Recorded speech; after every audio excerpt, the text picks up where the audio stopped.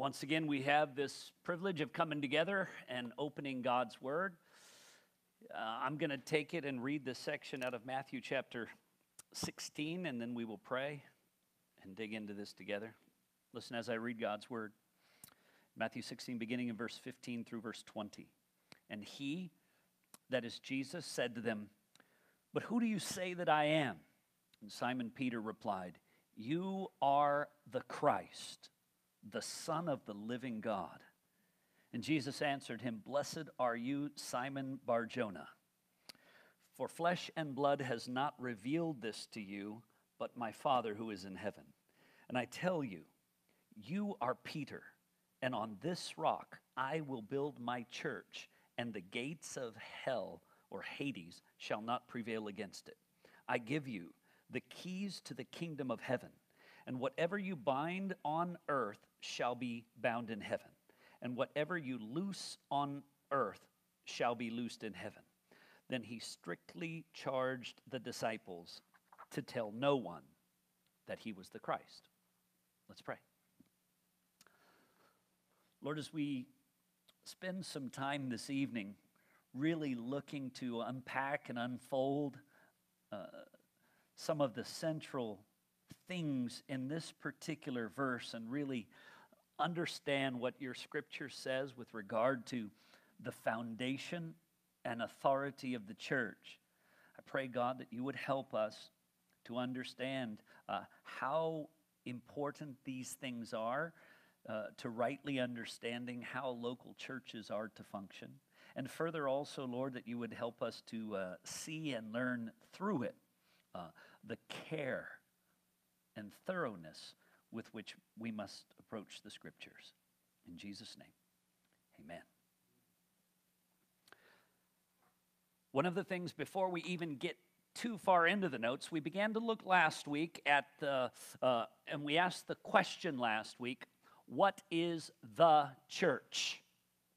And then as we began to look at the way that the Bible itself uses the term ecclesia, you realized the question itself is wrong.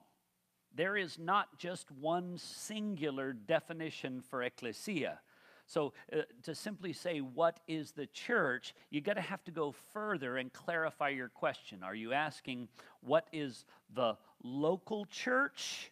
Or are you asking, what is the universal church? What is your real question? Because we also saw that word was used even for just an assembly of a people in a mob. So any gathered group of people could rightly in the Greek be called an ecclesia. Look, there's a gathered group of people over there, it's an ecclesia. But we would not call that gathered group a church if they're gathered together to exchange fantasy football information or whatever the case may be. They're an ecclesia, an assembly, a gathered group of people, but they're not a church. And so there is a difference between an ecclesia and the ecclesia of Jesus Christ. Okay? So what gathers them is the person and work of Jesus Christ. And then we have local ecclesias, which I think the simplest way to kind of begin to unpack this, we'll look at it again in the weeks to come.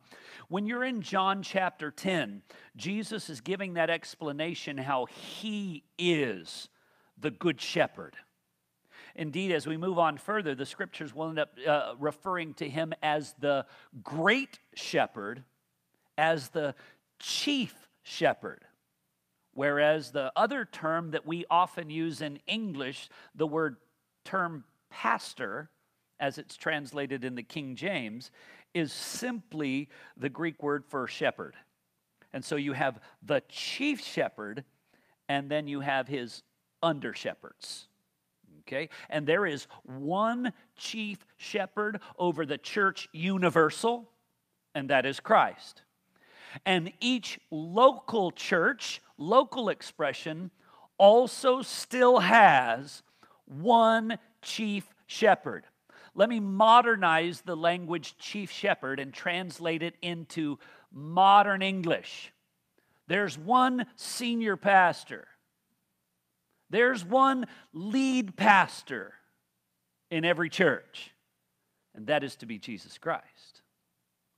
Okay, so that ought to humbly put everyone else in a different position. The use of the term elder or overseer so commonly in the New Testament ought not surprise us, because even when you go back, how did Moses organize the people that he led out and that he interacted with in the wilderness?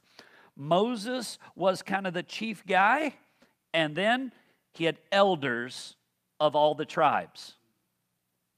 Right? He was on top, and you had the elders of all the tribes. When he was getting ready to die, he was told, you are going to die. You need to put Joshua into your place to lead the people. And Joshua would then be in place, and under him would be the elders of the people. In the same way, Joshua happens to be, when you move forward into Greek, the very name Jesus. It's the very same name. He remains the head, and you have the elders who then practically oversee and interact with the people. But they are not the end all. They answer to and must submit to and serve him. And so it should be clear that how they're leading the people, how they're teaching the people, that all of it is in accord with Christ. If not, then you have to begin to ask yourself, what's going on here?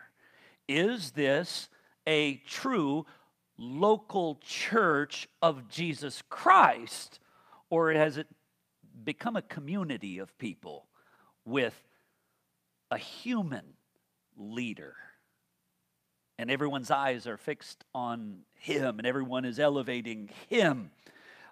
And that can even happen in circumstances where it's not intended to, just because of God uniquely and wonderfully gifting an individual for service in his local church. He can attain some degree of celebrity, and God help that individual. People begin to think whatever he says is right. But that is only true first and foremost of Christ. Whatever he says is right. And with regard to all truth and doctrine, it is secondarily true of the apostles. Beyond that, it is only true of men when their words agree with the words of Christ and the apostles. Now, I want us to see a couple things in here. And so Jesus is very clearly in this passage. And I don't want to rush through things, and I want to make sure to get through everything. So we're going to just unpack this one passage tonight and just a key element of it. What is the rock on which the church is built? Some of you who have friends from a Roman Catholic background or otherwise are well aware that they consider the rock on which the church is built to be Peter. And they think that Peter then somehow passed it on to the next man and passed it on to the next man. And they these days continue to pass it on to the next man. And the man that they refer to with the peculiar name of Pope, they consider that man to now be in the place of Peter. And then when he's done and gone, they'll pass it on to the next person.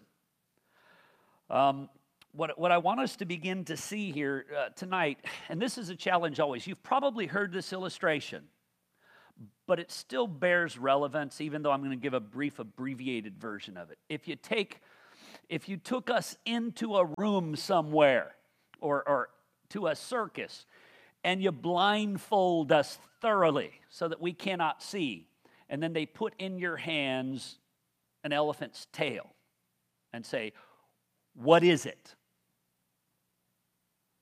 You might say a rope, a cord. The next person they put up, and they put him to the leg. And they feel the breadth of it and the roughness of it. They might say a tree. And the next person, you bring them over and you let them feel the ear. And they're thinking, this is This is some kind of plant, some kind of palm tree, something. Now, again, each of them are feeling a particular part, and they're describing that particular part. But are any of them right? No, it's not an elephant.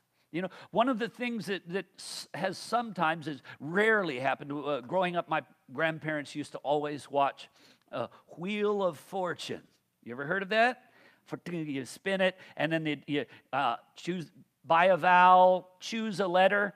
Every once in a while, somebody would say T, and they'd turn over one T. I'd like to solve. What? You'd like to solve. You've got all of this there, and sometimes they were right. But what I'm urging with regard to the Scripture, it's not Wheel of Fortune. So don't try to solve as soon as you can. This one, think of it differently. You don't. The winner is not the person who solves it. It's the one who turns over all the letters one at a time, with a different goal. And so oftentimes, and you'll find this is the case with cult groups that you'll interact with, and people that you're interacting with who interact with cult groups. Well, these people came to me, and they're also using the Bible, and they're also showing me verses. And you think, well, we usually say, yeah, but they're wrong.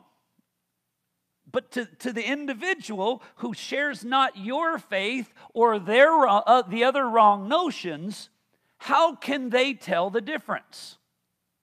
Well, this person used 3 verses and this person used 2. So I guess the person who used 3 wins?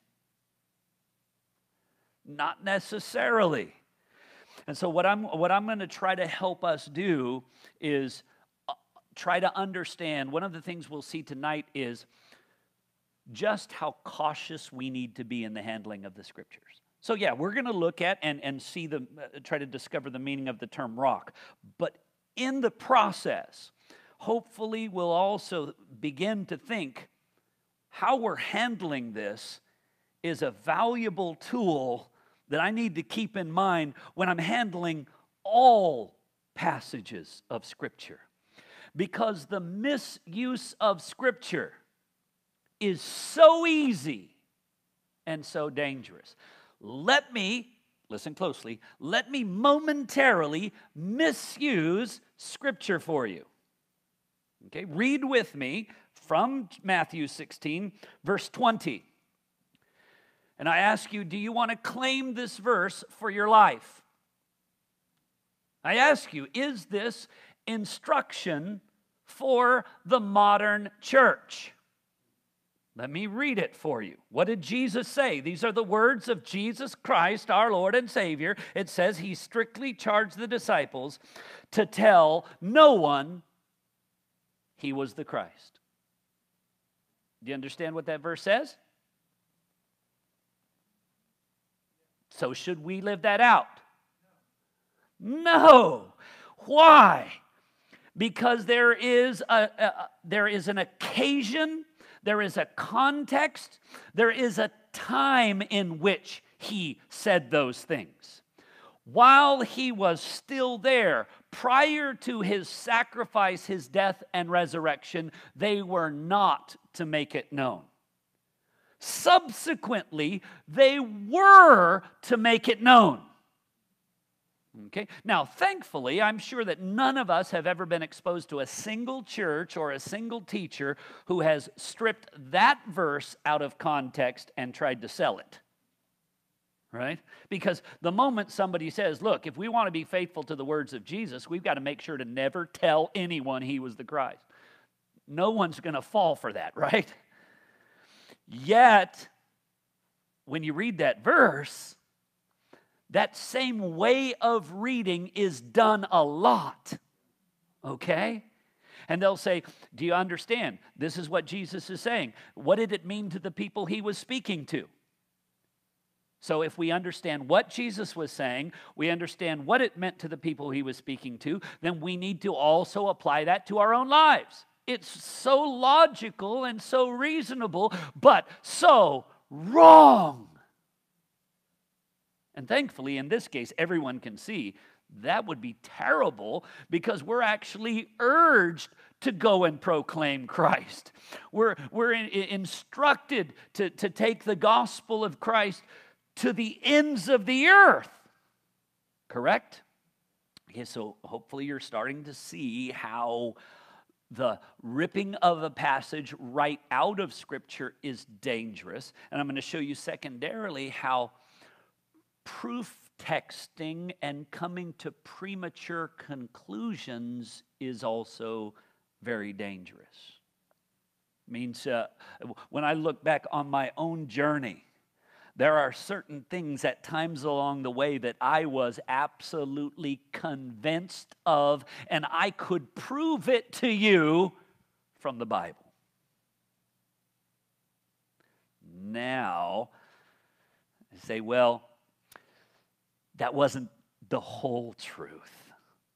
The Scripture actually says more about that particular issue, and those few verses that I was well aware of did seem to say that, but taking into account the totality of other verses, it gives a clearer meaning than where I was stopping.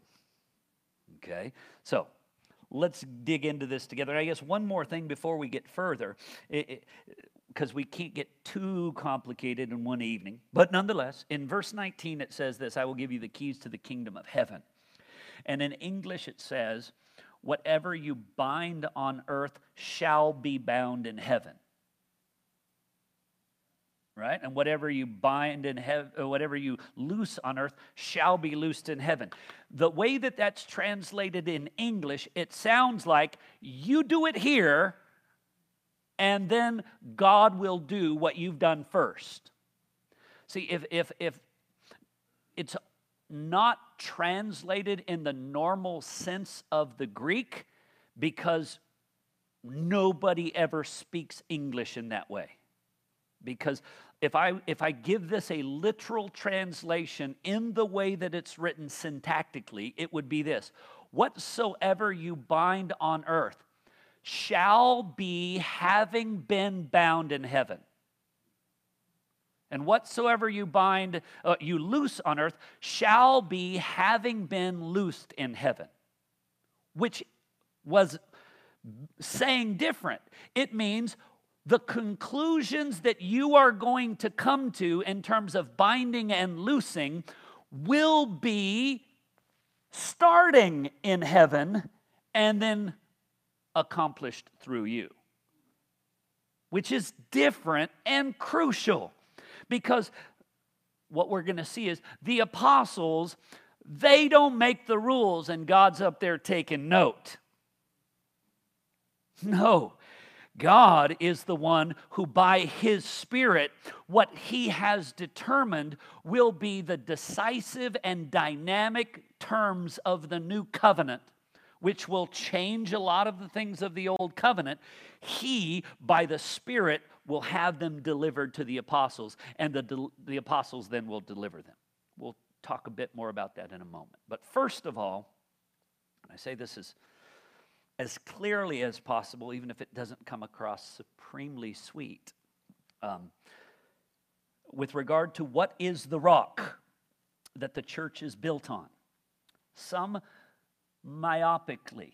Now, I don't know if you know that word, so let me give you some synonyms for that. The idea is not really looking around, not really looking at anything else, just very narrow vision, nearsighted. They myopically means theirs is as simple as this. Well, who's Jesus talking to? He's talking to Peter. There you go. He's building it on Peter. That's it. Just you're drawing that conclusion from just who he's talking to.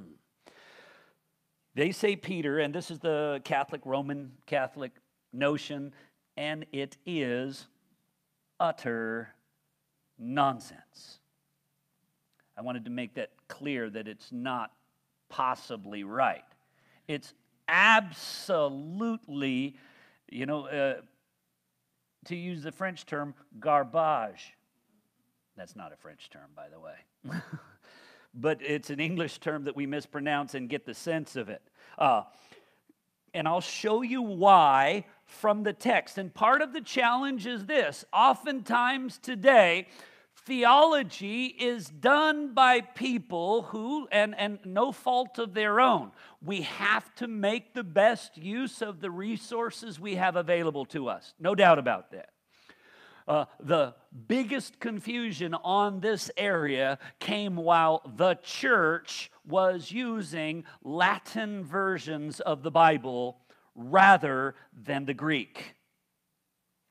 If you were simply reading the Greek, which I know none of you are Greek scholars, but that's all right. I'm going to show it to you in a way where you'll be able to see and understand it, that it's not a matter of wrangling or twisting. The scriptures are actually really clear. Jesus says to him, "You are Petros." And I put the Greek word there, and I've written it in English letters for you. Now, though it may not mean anything to you, Petros is a noun, genitive, masculine, singular. Okay. Now, even if that means nothing to you, you're going to see the value of me showing that to you in just a moment. You are Petros. And then he says, and on this te Petra. Now, which actually is on this the rock. But again, that's bad English, so we throw out the article. On this te Petra. On this te Petra, I will build my church. Where he says, on this te Petra, Petra, not Petros. Now, again, what you would be noticing is, if you're looking at it, one would be an omicron, which is like an O, Petros, or we might say Petros, if that helps you see it better. Whereas the other one is an alpha, Petra. The second one that Jesus says is a noun that is in the dative feminine singular. So when he says Petros, which is a masculine singular, a genitive masculine singular, and then he says Petra, which is, what is it again? A dative feminine singular. When he contrasts those back to back, nobody reading the Greek is ever going to think he's talking about Peter, because he went from masculine to feminine. And the change from one to the other makes it clear he is speaking of something different. If the intention was for it to be Peter, then the next time when he says, and on this rock, it would have also been in the masculine singular. Again, the change from genitive to dative is not as significant, because the genitive means belonging to, holding to. But hopefully I've written it here. The change of case gender articulates a distinction, which basically means this: Peter is not the rock. And some people have gotten into all kinds of things, which is interesting and fun to people. People will say, well, Jesus wasn't even speaking in Greek. He would have been speaking in Aramaic. And in Aramaic it is, and they start speculating as to what, well, that's fun, and enjoy all that stuff, but this New Testament in the Greek is given us in the written word by inspiration of the Holy Spirit. I need not speculate about the potential underlying Aramaic. I can hold fast to the clear, revealed, given Word of God. But to go back, some would say, Peter was referred to more as like a pebble or a small piece of a rock, whereas the other is the reference to like a full-on cliffside stone. And there may be some sense in that, because Peter is a little bit like that. And I'll show you a few more verses in here. This particular word that is the Petra word that is used of the rock on which the church. So again, let me finish reading what I wrote there. So don't confuse Greek with English and assume that feminine is talking about a girl rock. Now, I don't think any of you were necessarily thinking that rocks come in particular genders. It's not. 3 places this exact word, Petra, is used, and let's look at those verses real quickly. Matthew 27, verse 60 says this, and laid it in his own new tomb. That is the body of Christ, which he had cut out in the rock. Te Petra. So the rock is what? An entire rock mountain. An entire rocky bank in which a tomb has been dug out of it. So if your mind is picturing a boulder, it's not carrying the sense of it. So it's strong language. And then he rolled a great stone over the entrance. Stone's a different word. It's the Greek word litho. So it's not even Petra at all. 1 Corinthians 10:4. Speaking of those in the wilderness, all of those who traveled in the wilderness coming out of Egypt, it says they all drank of the same spiritual drink, for they drank from the spiritual rock. That is Petros, that followed them, and the rock, He Petra, was Christ. Oh, that's interesting, isn't it? Now, just because you see the rock in one place is a clear reference to Christ doesn't mean it's always a reference to Christ. But what we're ascertaining is this: it is not a reference to Peter. 1 Peter chapter 2 also, and it's also helpful to hear the words of Peter. I ask you this: for those who along the years have decided to declare that Peter was the rock and that Peter passed on that primary position in the church to men in each generation, if you could ask Peter, who is the rock, what would Peter say? Well, let's have a look-see. 1 Peter chapter 2, verse 7 and 8. So the honor is for you who believe, but for those who do not believe, the stone, that is lithos, that the builders rejected has become the cornerstone, a stone of stumbling and a Petra of offense. That's the same word, and don't be uncomfortable because it's a noun, dative, feminine, singular. It's not in any way indicating that Christ was feminine. This is just a different language, and certain languages attribute to inanimate objects. Latin does that. Spanish does that, attributes genders even to inanimate objects. So don't get too caught up in that. Jesus was clearly the Son of God. God is always referenced as the Father. Let's not miss those distinctive designs that the Scripture lays out for us. But what I am showing you is this: when Peter uses this very same word that the Scriptures refer to as Jesus speaking to him as, on this Petra I will build the church. If you were to interview Peter and say, Peter, who or what is the Petra? Peter's going to say, the stone of stumbling, a rock of offense, is what? In that context, it's Christ. He is the living stone to which you come, and we'll see that verse later. And you can see that further illustrated in Romans 9:33 and a few other passages in Hebrews, which I typed in and then apparently deleted as well. All right. Secondly, another reason why we know for sure that it is not a reference to Peter. One clear, unequivocal fact is because Jesus uses a distinctly different word.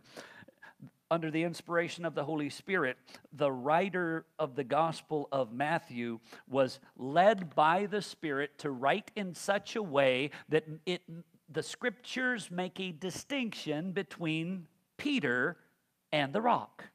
Okay, so that's clear, yes? Secondly, when Jesus says to Peter that you are the rock, and on this rock I will build my church, he also says this to him in verse 18, which is why they want to say Peter became the rock and he became the guy, because Peter was given the keys to the kingdom of heaven. How many of you have ever heard a joke about somebody dies and they go to heaven, and Peter meets them there at the pearly gates, and he says to them, have anyone ever heard that? Yes, of course, because the notion is, Peter's the guy. He's got the key. He's going to open it up and let you in or not. Peter's the guy. Well, yeah, no. That's not the way that it is. I mean, it might make for some interesting jokes, but don't make jokes the foundation of your theology, or your theology becomes a joke. Yeah. Okay. The keys to the kingdom. He says this in verse 18. I tell you, verse 19. I will give you the keys to the kingdom of heaven. So a segment of people say, he's given them to Peter. Peter gets the keys. Well, what do the keys do? How do these keys work? And you'll see how they work. They what? Whatever you bind on earth shall be having been bound in heaven, and whatever you loose on earth shall be having been loosed in heaven. So the binding and loosing, locking and unlocking, permitting and prohibiting, here is said that it is given to Peter.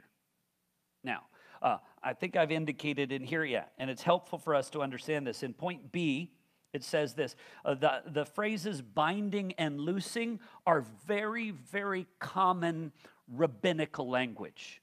Now, what's rabbinical language? Rabbis.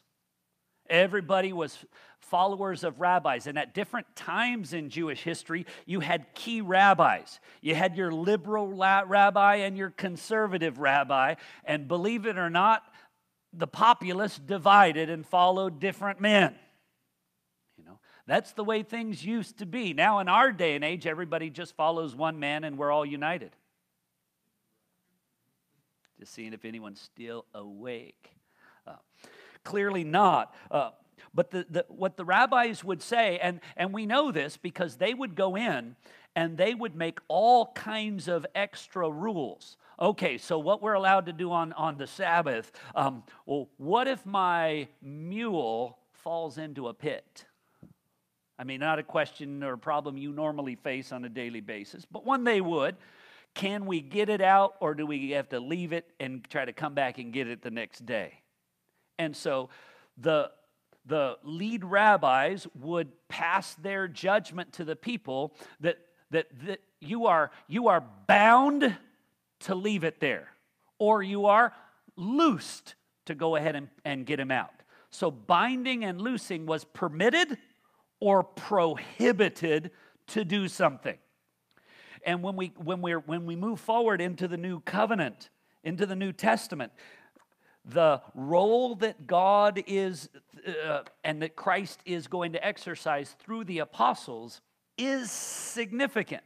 Because remember, coming from the old covenant, you could not eat pork, no pork chops, no ribs, no ham.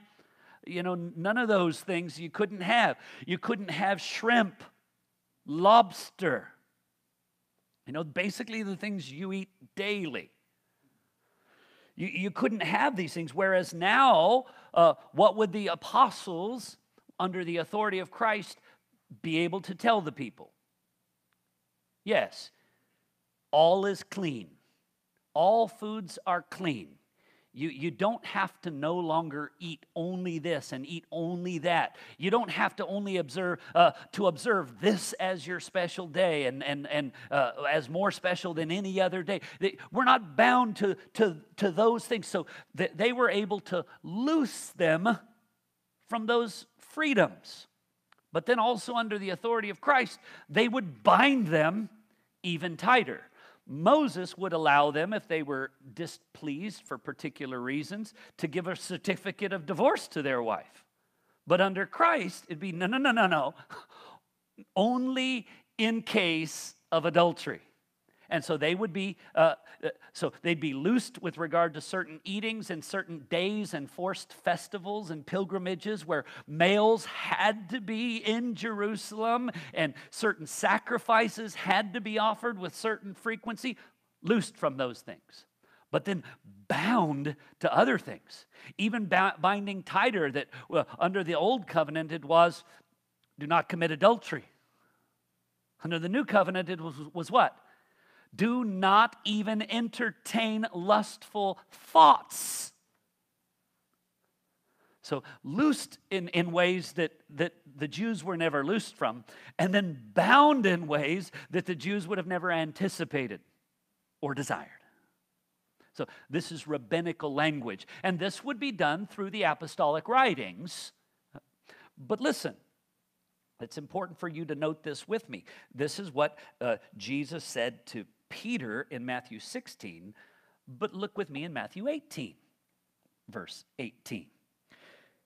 In Matthew 18, verse 18, Jesus is speaking to all of the apostles. Okay? And what does he say to all of the apostles?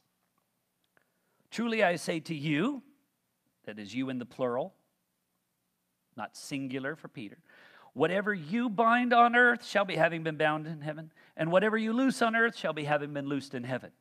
And so basically, the keys to the kingdom, was it exclusively given to Peter? No, it was given to all of the apostles. Now, I will give you this warning. People have liked to say, those, whether the keys were passed on from Peter to the next man, or some have even gone so far as to say the apostles have passed those keys on to church leaders. You know, and I can understand the temptation that church leaders would have to accept that kind of interpretation because it means we the boss. What we say goes, and if you disagree, we win. And note this, you got a problem and you leave, we're the ones with the keys to the kingdom of heaven. You leave us, you're basically leaving the kingdom. That's scary, isn't it? No, the keys were given to the apostles, and the commands of Christ would come through the apostles, and that would be, when the New Testament is completed, the bindings and loosings, the prohibitions and the permissions are fixed and set, and every subsequent generation does not continue to loose and bind. We continue to declare what has been loosed and what has been bound by the authority of Christ through the apostles in the Word of God. I don't know why nobody's shouting amen. That's fine. I know in your hearts you're screaming it. Okay. Also, Jesus says this in John 20, verse 20, chapter 20, verse 22 to 23. And when he had said this, now this is again to the 12. Well, it says the 12, but it's the 12 minus Judas. Please note that. He breathed on them and said, receive the Holy Spirit. And if you forgive any sins, they are forgiven. And if you withhold forgiveness from any, it is withheld. Again, that was granting a unique authority to the apostles. Listen closely. No man can forgive your sins today. You don't go to some little booth in the corner of some little room and open up a little mesh window, and say that you're going to confess your sins, and then he'll tell you what to do and or maybe forgive you of your sin or exonerate you of your sin. No man can do that. Or, in this case, which I think would be very interesting to be on the other side of the net, I did this and I want to confess my sin. Nah. I want forgiveness, not happening. You going home and cry for a bit. We'll think about it next week. Drop some money in the bin on the way out, by the way. Or whatever it may be, because this was forgive or not forgive. Again, it is a unique apostolic role where actually the apostles will be giving the grounds for which the church will carry out church discipline and the grounds that would lead to excommunication and the grounds for which the church would then be ready to possibly receive someone back in repentance from excommunication. The apostles would lay the clear groundwork for that. It's not up to votes. It's not up to feelings. It's not up to opinions. Because remember, Jesus even says when he's instructing them, look, if someone comes to you 7 times in a single day and says, forgive me, you forgive them.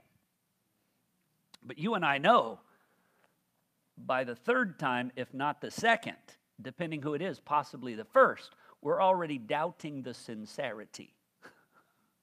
You know it, right? I mean, this guy's done it. I didn't mean to do that. You've done it 3 times in the last hour. I doubt your sincerity. I don't forgive you. Well, you don't have the choice to not forgive just because they don't seem sincere, because the scriptures urge you to forgive. Now, you want to pray, oh God, make them sincere. Change their heart truly. I pray that these are not just words of repentance, but it's coming from a heart of repentance, and only you can change them. At least they're aware of this. They're doing it because they keep asking forgiveness, so they're at least aware it's happening instead of entirely oblivious. So what you see there is the unique authority to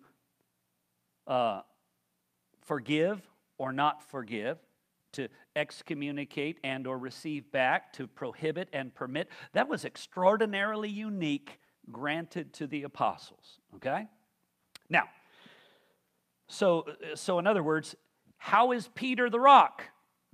He's not the rock by language, and he's not the rock by the keys, because he alone wasn't given the keys. They were given effectively to all the apostles. It was mentioned to him alone in Matthew 18 because there was a conversation going on between Jesus and Peter. But by chapter 18, he applies the very same thing, binding and loosing, to the rest of the apostles, and the forgiving and not forgiving to all of the apostles. Okay, so secondly, if the rock is not Peter, some say that the rock is the profession made by Peter.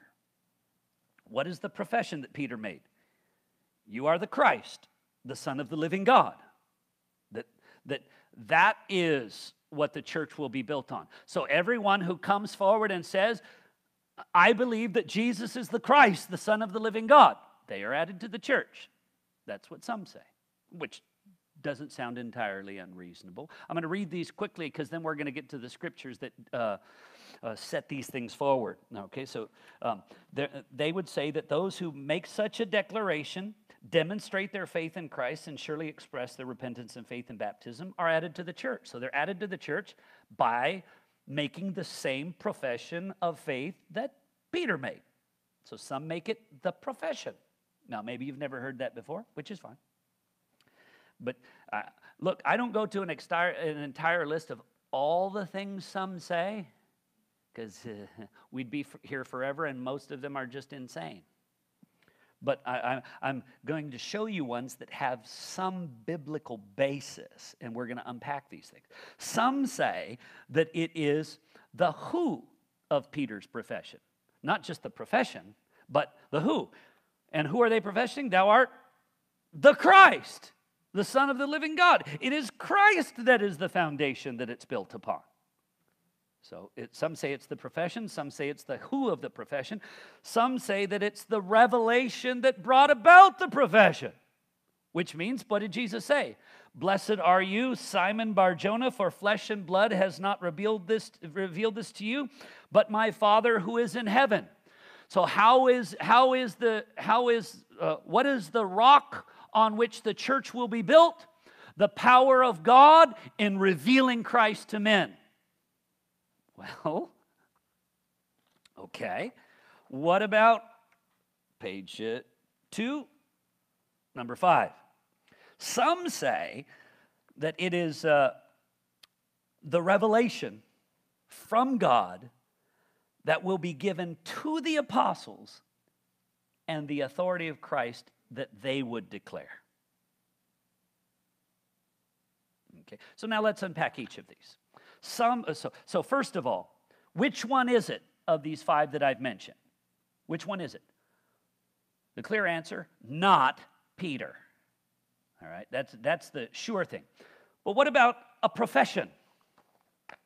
Is a profession of faith essential to be added to the church? Well, Romans 10 says what? There is no distinction between Jew and Greek, for the same Lord is Lord of all, bestowing his riches on all who call on him. For everyone who calls on the name of the Lord will be saved.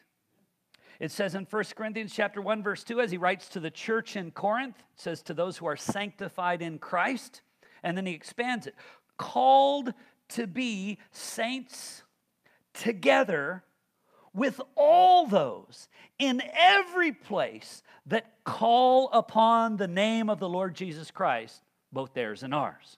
So some would say the distinctive bedrock of the church is those who are in the church, they call upon the name of the Lord in faith. Does that seem true or untrue? When I read it, it's like, well, yeah, if you don't make that profession, then you're not saved. So let's go on to the next one. What I'm going to show you is how each of these points that I've made, the some say, each of them, there's scriptures that seem to support them. But we're going to see there's also something that seems to tie them all together as well. Okay. Secondly, some say the foundation is Christ.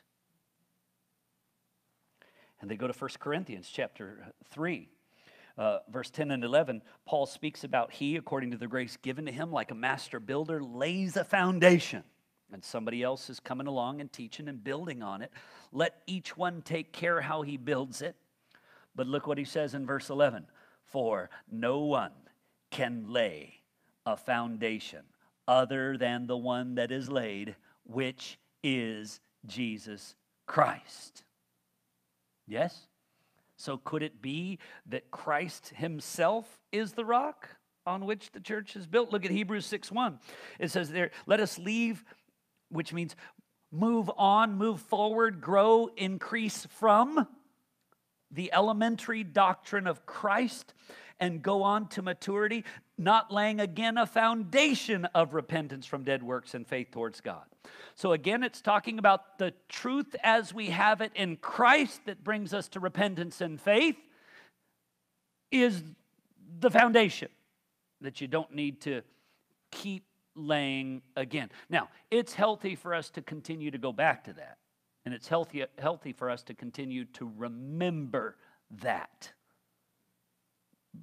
But we need to know more than that, and the Scripture's given us much more than that we grow deeper and wider. Now, 1 Peter 2, I mentioned this a little while ago, it says this, as you come to him, that is Jesus, a living stone rejected by men, but precious or chosen in God's sight.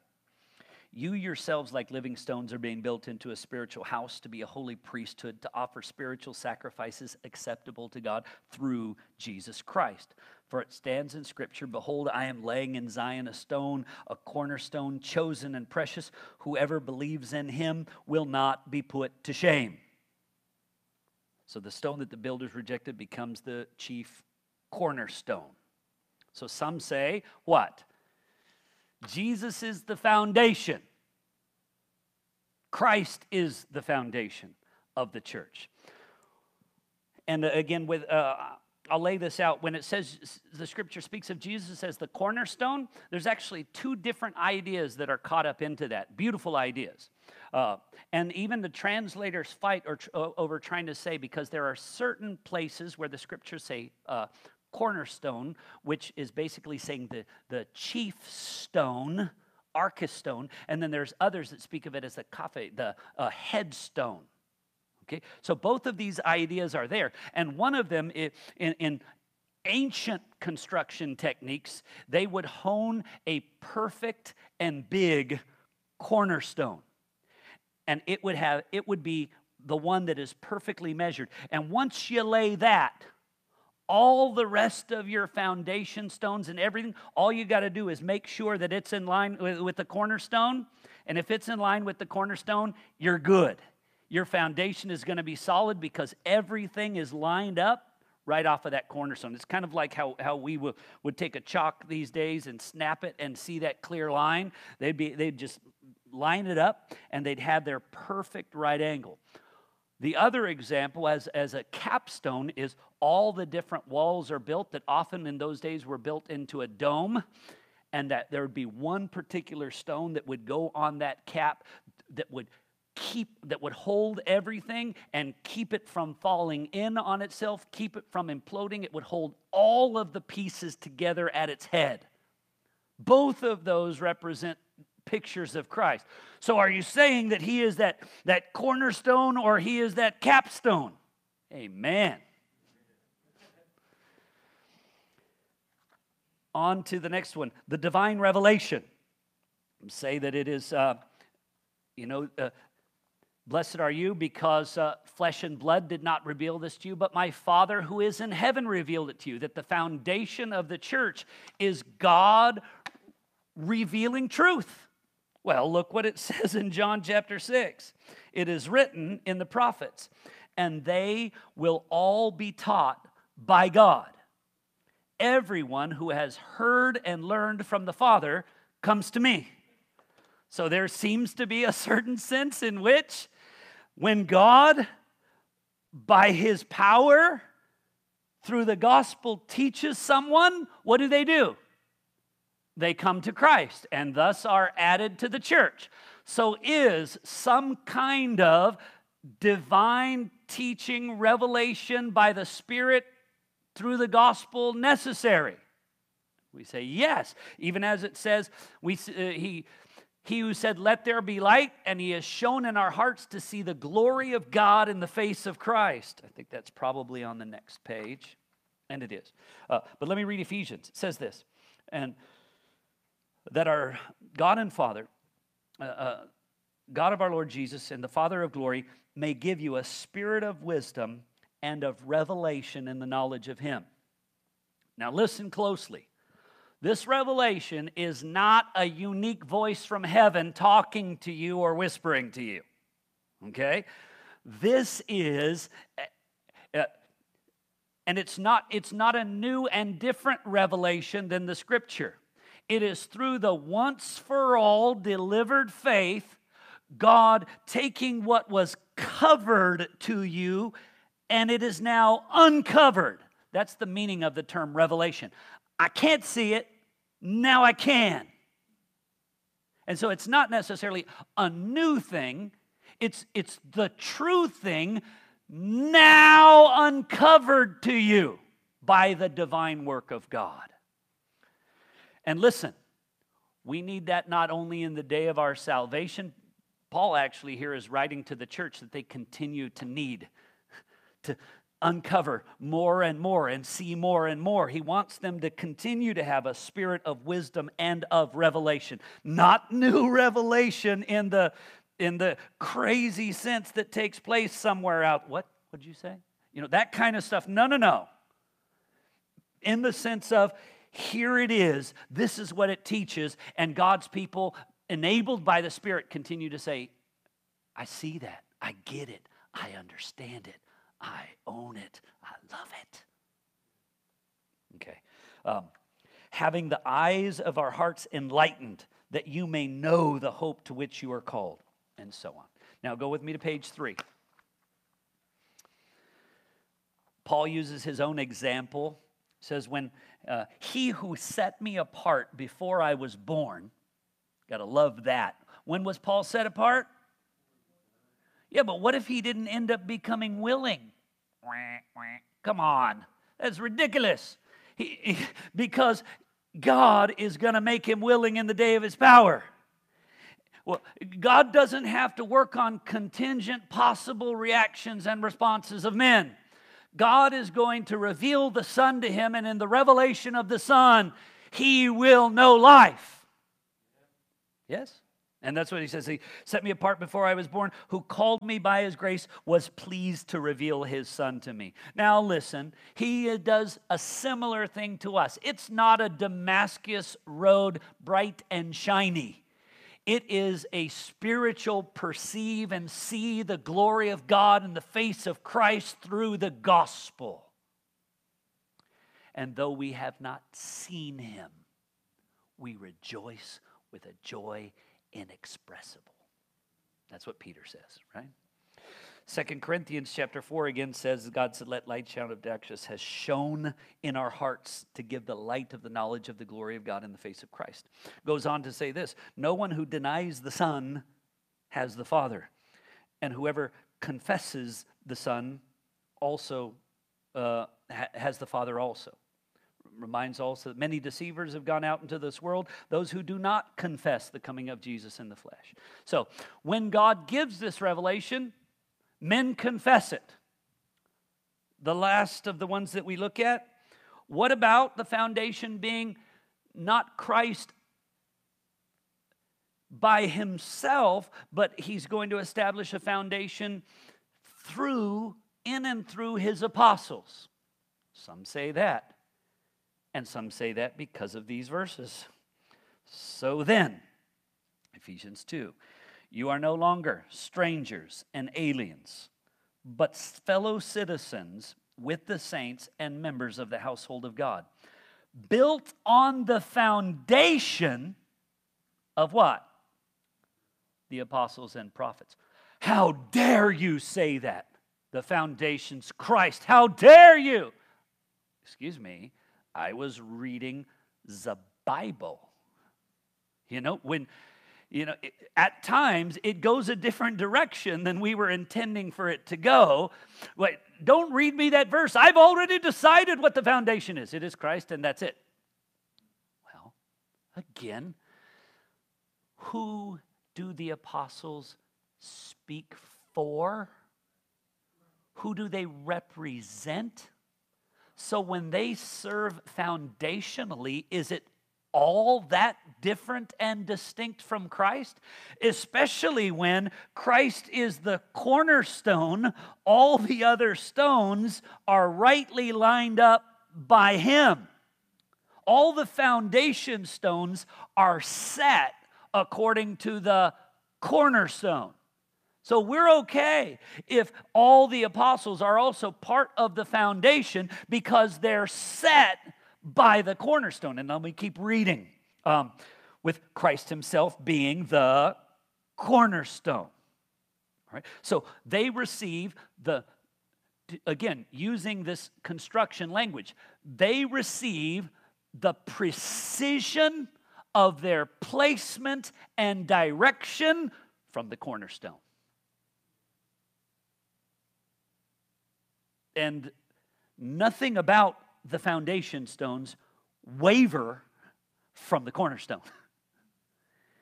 If so, the building collapses. It's not going to hold. Okay.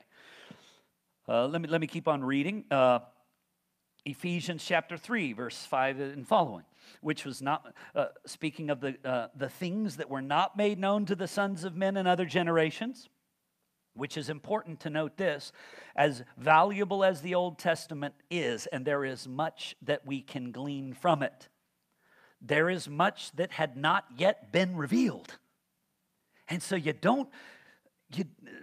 many men have made mistakes because they draw their final conclusions about certain things spoken in the Old Testament when they finish reading Malachi. No. Don't stop there. Read the whole of the Scripture and then understand the Old Testament in light of its purpose, in light of its fulfillment as unfolding in and through the person of Christ. So, you see this. Was not made known to the sons of men in other generations, as it has now been revealed to his holy apostles and prophets. Now, in each of these, I'm putting for you the term apostle prophets with a hyphen there, speaking of one group of people because it's a Hendiadys. Again, I've spoken of this in the past where it doesn't say the apostles and the prophets. It says the apostles and prophets, like the husbands and fathers. You know, one group, husbands and fathers. You had groups who were prophets, but you had unique apostle prophets. They were those who with their own eyes had seen the risen Lord. They were, as it says in 1 John, we saw him, we touched him, we can attest to his glory. We are eyewitnesses and ear witnesses. As Peter says, we heard him say from the holy mount, "This is my beloved Son, in whom I am well pleased." And I think I may even have that verse there. I probably do. So again, we see the crucial role of the apostle prophets by the Spirit. So the Spirit is the one who reveals it to them. So that, verse 10, through the church, the manifold wisdom of God. So through the church is ultimately going to be based on what? What is revealed through his holy apostle prophets. That's why I say this, and it's important, because you've maybe never come across them, and that's good, but there are a group of people who are called red letter Christians. You know what red letters are in certain translations, right? Certain printings. The red letters are the words of Jesus. And well, I don't believe that Paul, I'm not into that Paul guy. He seems a little, I don't know. A little hard on women. He seems a little arrogant. What are you talking about? You're trying to paint a difference between Paul and Peter or Paul and James or any of the apostles and Jesus? And the funny thing that they don't understand is the red letters. You're not listening to a recording. Who wrote those down? They were either apostles or they were note takers for the apostles. This is what Jesus said as we were traveling with him. And so if they're saying we're Jesus only. You've heard of the Jesus only movement. Come on. You can't do that. And Jesus, that was not Jesus' design. Again, Romans 16. Now to him who's able to strengthen you according to my gospel and the preaching of Jesus Christ, according to the revelation of the mystery that was kept secret for long ages and has now been disclosed through the prophetic writings. I love that, and I put there apostolic for you because we understand this. The design was not that it was going to continue through the ages to be revealed mystically. It was to be written down with apostolic prophecy and then redeclared, and God would reveal through what was so extraordinarily revealed to them. Peter says, we did not follow cleverly devised myths when we made known to you the power of the coming of Jesus, but we are eyewitnesses of his majesty, and we have, this is the apostles, we have the prophetic word more fully confirmed. to which you do well to pay attention, as to a lamp shining in a dark place until the day dawns and the morning star arises in your hearts. You better just keep listening to us until you get it. Until it's uncovered to you, until it's shown forth to you, because this is what it is. We don't have a right to disagree with the apostles. Well, I don't see it that way. Well, then you need to keep waiting until you see it, because that's how it is. Okay. Because again, it says this, verse 20. Knowing this, first of all, that no prophecy of Scripture comes from someone's own interpretation. Not only the interpretation of men, but the sense of this also means, look, this wasn't even our opinions. This wasn't our interpretations of what the Old Testament made. It's not private, it's not personal. This is what God has given to us. This is what it is. For no prophecy was ever produced by the will of man, but men spoke from God as they were carried along by the Holy Spirit. That's how you see the strong sense of what he's saying there. Jesus, to the apostles themselves, said these unique words, and we're almost done. He said, when the Spirit of truth comes, he will guide you, them specifically, you, into all truth. For he will not speak of his own authority, but whatever he hears, he will speak. And I've told you this before. It's the same kind of thing. Moses had to do the same thing. The law that God gave to Moses, Moses had to give to the people. Exactly like that. And the people had to do according to the commandment as God had given. Jesus said, I do not speak of my own authority, but what the Father gives me, I speak. So Jesus is saying, with regard to his earthly ministry, only what comes from heaven. The Spirit, with regard to his earthly ministry, only what comes from heaven. The apostles, with regard to their earthly ministry, only what comes from heaven. And oh Lord, please, the churches, wouldn't it be wonderful? Only what comes from heaven. But whatever he hears, he will speak, and he will declare to you the things that are to come. He will glorify me, for he will take what is mine and declare it to you. So what we have coming to us from the apostles, if they are foundational, is ultimately coming to us from who? Christ. Who? So do I really have to fight over whether the foundation is Christ or the apostles? Because the foundational role of the apostles is entirely rooted in the person and authority of Christ. He will glorify me, and all the Father has is mine. Therefore I say he will take what is mine and declare it to you. Peter says this in 2 Peter 3:2, that you should remember the predictions of the holy prophets. That's remember the Old Testament. And the command of the Lord and Savior through your apostles. That's the New Testament. Make faithful, earnest use of the Old Testament. The book of Hebrews helps you put those pieces together wonderfully. The book of Romans helps you put those pieces together wonderfully. Galatians. But coming forward, where do we hear the word of Christ? Where do we have the authority of Christ? Where do we have the commands of Christ? How did they get to us? Through the apostles. That's why John can say this in 1 John. We are from God. Remember, that's we who saw him, were eyewitnesses, touched and tasted. We who are from God. Whoever knows God listens to us. Whoever is not from God does not listen to us. That's the apostles. Which now I could say that's the apostles. That is the Scriptures. That is the New Testament Scriptures.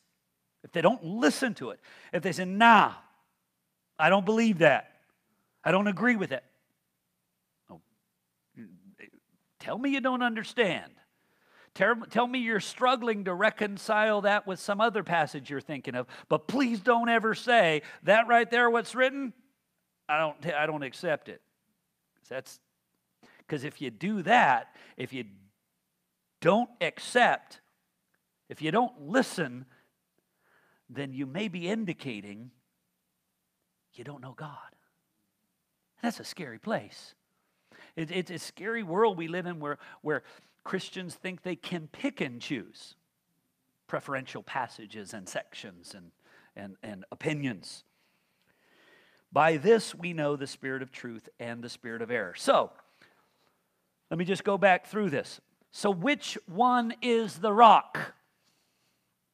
Well, brothers and sisters, I'll say this. The one thing that clearly ties all of the options together is Christ, right? The profession is the profession of Christ.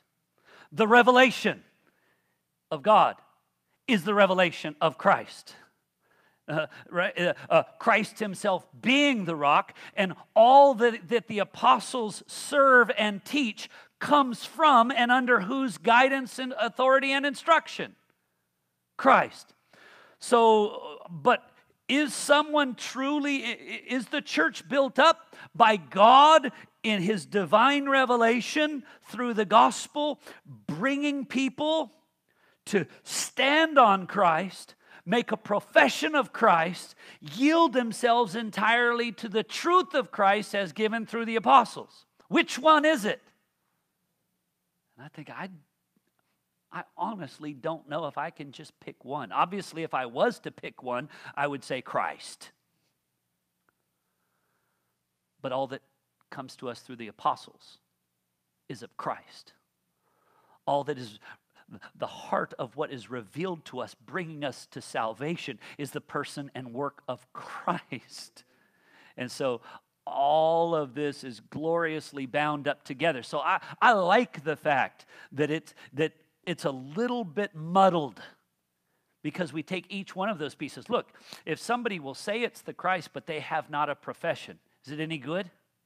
If they have a profession, but that's just a repetition of what someone's telling them to say, and it's not with a divine revelation of who Christ is it really anything? So there's a sense in which I look at all of these and I say, not one of them is expendable to truly be built into the church, to be part of the church that Christ is building. A divine revelation is necessary. A profession is necessary. Christ is necessary. The apostles are necessary. The only thing that's not necessary is an exclusive person and priority of Peter. It's the only one that doesn't fit, and strangely enough, that's one of the most confusingly commonly accepted understandings. With the foundation laid that finds all of it gravitating around the person of Christ, and the authority laid that finds all of it, again, gravitating around the person of Christ, who is the head of the church, we're going to begin to see how that then begins to take place and impact the church practically in terms of what we believe, what we do, who we follow, and how we learn as we move on next week. Let me pray, and thanks for letting me take a little extra time. Lord, as we conclude today's session, I'm thankful for your word. And when we compare Scripture with Scripture, this passage is so meaty. And many of the conclusions people draw, it's by seeing a part of what the Scripture says and then seeing how other parts of your word unpack it. But when we really unpack this whole passage, there's just so much richness that revolves around the grace of God in the person and work of Christ, and in the establishment of church, and in the roles that were given to the apostles under Christ's unique divine authority and revelation. So God, we're thankful for this in the somewhat complex, if not confusing elements of these. We have this confidence. Christ will build his church, and it will be built on what is stable, what is divine, what is clear, and what is unchangeable. And we thank you for the grace that is ours. We thank you for the confidence that we have, and that no matter what happens in this world, the gates of Hades, the work of the enemy, nothing will prevail against the church of Christ. In Jesus' name we pray.